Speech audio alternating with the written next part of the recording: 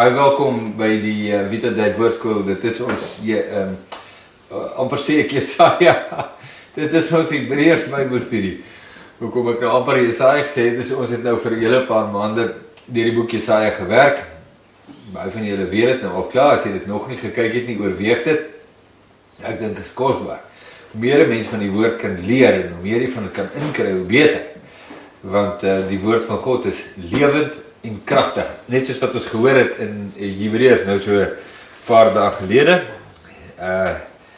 Die woord van God is lewend en kragtig en skerper as enige tweesnydende swaard en dring deur tot die skeiding van siel en gees en van gewrigte en murg en is 'n beoordelaar van die oorlegginge en gedagtes van die hart en daar is geen skepsel onsigbaar voor hom nie, maar alles is oop en bloot voor die oë van hom met wie ons te doen het. En is ek nou so lus en praat nou nog oor daai versies, want daar's, toe ons dit nou behandel het, Hebreërs 4 vers 12 en 13 het ek so 'n paar goedjies gesê en beweeg aan, maar eintlik wil jy daar stil staan en daar's soveel kosbare goed, dan miskien moet ek dit hou vir 'n aparte video.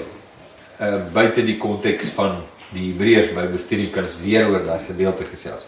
Maar ons is nou Hebreërs 7 en ons is nou op die punt om te lees hoe die skrywer verduidelik dat die priesterskap van Jesus is voortreffliker as die Levitiese priesters. En dit is 'n trant wat ons nou al opgetel het van reg met die begin. Van die heel eerste versie in hoofstuk 1 is die doel van die skrywer om 3 goed reg te kry. 1. Om die voortreffelikheid van Jesus uit te lig as die Alfa en die Omega en die Here van alles. En dat hy van die eindelose verlede is tot die eindelose toekoms. Voortreffeliker as alles en enige iemand. En dat alles wat ons van weet en van leer in die Ou Testament was profeties van aard of skaduagtig van die regte. Jesus is die vervulling, hy is die waaragtige, hy is die regte en al die ander dinge was net die skadubeeld van die regte of die profetiese van die vervulling wat ons in Jesus leer ken. So dis die nommer 1 kragtige doel van hierdie boek. Die tweede doel van die boek wat uit die eerste een vloei is om vir die ontvangers te sê dat hulle moet versigtig wees hoe hulle met die inhoud van die evangelie rakende Jesus omgaan. In ag genome wie hy is, wees versigtig dat julle nie van hom wegdrywe nie, want verlossing lê in Jesus alleen. En daarmee saam die bemoediging, die waarskuwing sê moenie agteruit gaan nie, die bemoediging sê gaan vorentoe. Nou in hoofstuk 7, ekskuus dat ek net daai gedagte voltooi, so ons het klaar gehoor hoe die skrywer pragtig uitlig dat Jesus is voortreffeliker as die profete, hy is voortreffeliker as die engele, hy is voortreffeliker as Moses, voortreffeliker as die wet, voortreffeliker as die beloofde land en die Sabbat. En hy is voortreffeliker as die priesters, dis waar ons nou is, die priesterstelsel. Hy is voortreffeliker as die hoëpriester, want hy is die hoëpriester, waarvan die Levitiese hoëpriester net die skadubeeld was. Nou, die skrywer gaan met hierdie trant aan, tot aan die einde van die brief. Dit is die wonderlike ding van hierdie boek, is dat as jy wil leer wie Jesus is dit so 'n kosbare boek om te verstaan, en om te koester, en om in ag te neem, en om op te let, om Jesus te leer ken en te doen wat hy sê. Die heerlikheid van Christus word op so 'n kosbare, wonderlike, geesvervulde manier uitgelig. En dit was aan die Joodse gelowiges 2000 jaar gelede, maar reg deur die eeue, het dit gelowiges aangespreek, baie diep in hulle harte, en het hulle bemoediging en waarskuwing daaruit ontvang, net soos wat ons nou, selfs 2000 jaar na die skrywe van hierdie boek, kosbaar, nee? Ja, want Jesus bly dieselfde, sy woord bly dieselfde, sy karakter en sy waarheid en sy integriteit bly dieselfde. En geslag op geslag op geslag van disippels van Jesus word deur boeke soos Hebreërs opgevoed en aangemoedig om in Jesus te groei en sterk te word. Ja, eindelik my broeders, skryf Paulus, word kragtig in die Here en in die krag van sy sterkte. Of Petrus wat sê, kom na hom toe en hou aan na hom toe kom. En word op hom gebou, laat toe dat jy opgebou word as 'n geestelike huis. Jy word of op hom gebou of jy stamp jou teen hom. Moet jou nie teen hom stamp nie. Die waarskuwing, bemoediging is, laat jou op hom bou. Goed, so die boodskap is 'n universele, evangeliese boodskap, en dit word op 'n unieke manier verduidelik. So kom ons gaan kyk net vinnig na hoe voortreffelik is Jesus bo die Levitiese priesterskap. Nou onthou, ons het nou al 'n hoofstuk of 2 of 3 al nou aangekom met hierdie spesifieke gedagte, maar die skrywer pleis dit net al hoe meer uit, en dis vir ons wonderlik om te sien. So waar gaan ons inspring? Kom ons sê by vers 20. Kom ons begin by vers 20. Hebreërs 7 vers 20. En vir sover dit nie sonder eedswering was nie, want hulle het sonder eedswering priesters geword. Goed, so, let net op, as jy nou na die vorige videoetjies kyk en hier in die tekste 'n bietjie tyd spandeer, nou gepraat oor Melchisedek en hoe anderste is die orde van Melchisedek van die orde van Aaron. Maar hier kan jy dadelike verskil sien tussen die priesterskap buiten die twee verskillende ordes van priesterskap. Is daar iets anders te ook, en dit is die intieme betrokkenheid van God by die orde van Melchisedek. Nou, dis 'n interessante ding. Kyk net gou hoe lig hy dit uit. Hy sê, die priesters, die Levitiese priesters, het priesters geword volgens hulle, volgens geboorte, is hulle aangewys, is priesters. Maar Jesus is priester van God se huis, volgens die eedswering van God. Nou, hy gaan dit nou verduidelik. Nou sê hy, die Levitiese priesters het nie priesters geword volgens die eedswering van God nie. Maar Jesus het, toe daar al klaar kan jy sien, al verstaan jy nou nie die inhoud van eedswering en wat presies behels dit nie, jy kan al klaar sien, maar hier's 'n baie belangrike verskil tussen die priesterskap van Christus en die van Levitiese priesters. Skus, net 'n herinnering. Hoekom is dit belangrik om te weet?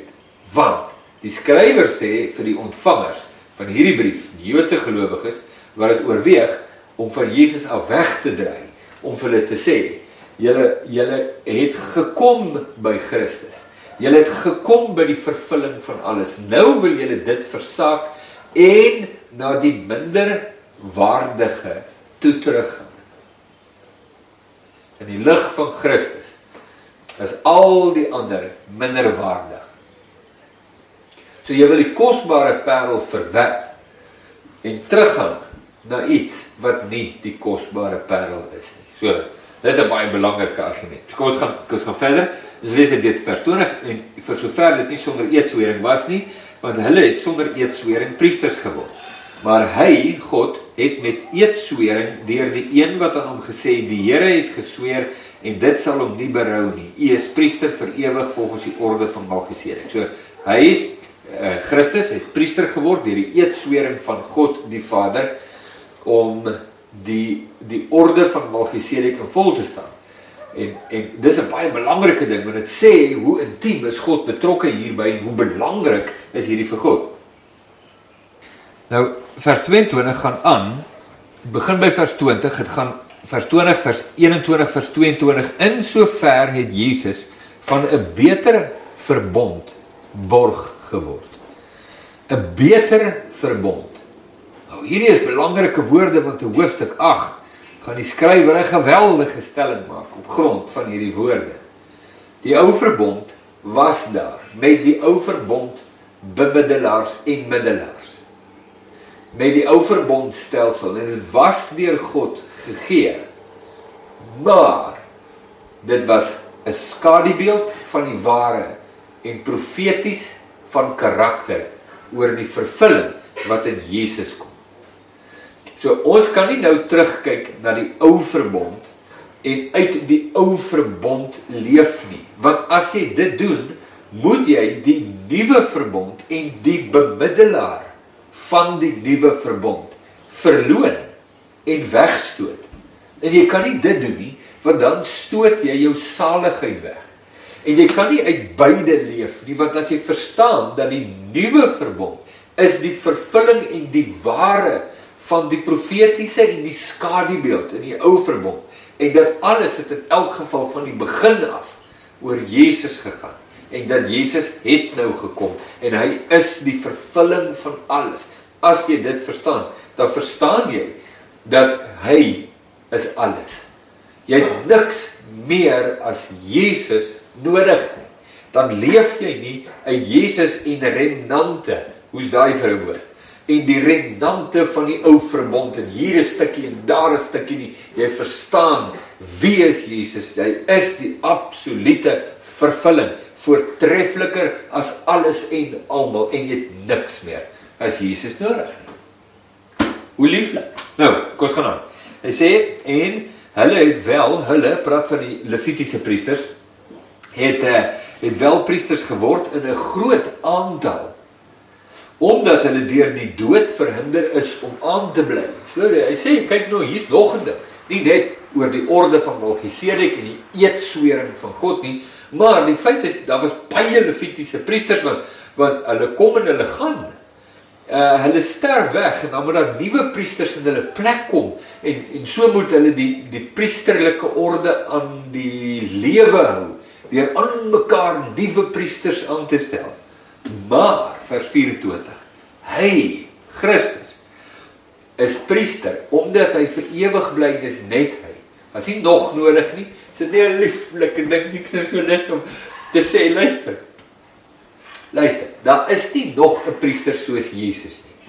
Ek onthou in Vredendal, toe ek predikant was, daar het party mense my priester genoem, want 'n soort van 'n sê ding, jy weet, hy priester, of die dominee is nou hier is die priester nou. Nee, ek is nie jou priester nie. Ek is nie jou priester, daar is net een priester vir jou, dis Jesus. Jesus is die priester, ek is priester voor God, om God te bedien met aanbidding, en met my lewe. Maar ek is nie die bemiddelaar, en die middelaar, tussen God en jou nie. Jesus, en net Jesus, is daar die priester. Is dit nie wonderlik, nee? Ons het nie mense wat ons aanhang nie. Ons het waardering vir die bediening van mense. Praat gister het so 'n kosbare gesprek gehad met Piet. Piet sal nou weet wie sy. En hy sê vir my so 'n lieflike ding, en een van sy boodskapies, stuur vir my 'n voice noutjie. En hy sê, maar hy kan nie mense aanhang nie, hy kan net nie, want almal is foutbaar, en almal is maar, het voete van klei. Ek het soveel waardering daarvoor, want Piet is 100% reg. Ons het waardering vir die bediening van mense, as jy my bediening waardeer, en jy sê vir my, Job, dankie vir die skrif uitleg, en dis wonderlik, ek het verskriklik waardering daarvoor, en dis liefdevol, maar ek is 'n mens net soos jy, en ons hang nie mekaar aan nie, so moet nie mense aanhang nie, ons hang Christus aan, hy is ons Here, ons aanbid hom, ons waardeer die bediening wat hy bewerk deur mekaar, nee, die een deur die ander, ons het waardering daarvoor, maar ons hang nie mense, 'n Paulus, of 'n Petrus, of 'n Apollos, of 'n Richard, of 'n David Pawson, of al hierdie ander kosbare broers, hang hulle nie aan nie, nee, waardering vir hulle bediening, ons hang Jesus aan, hy is daar die priester, is dit nie lieflik nie? Goed, dan gaan die videoetjie stop daar, my tyd is om.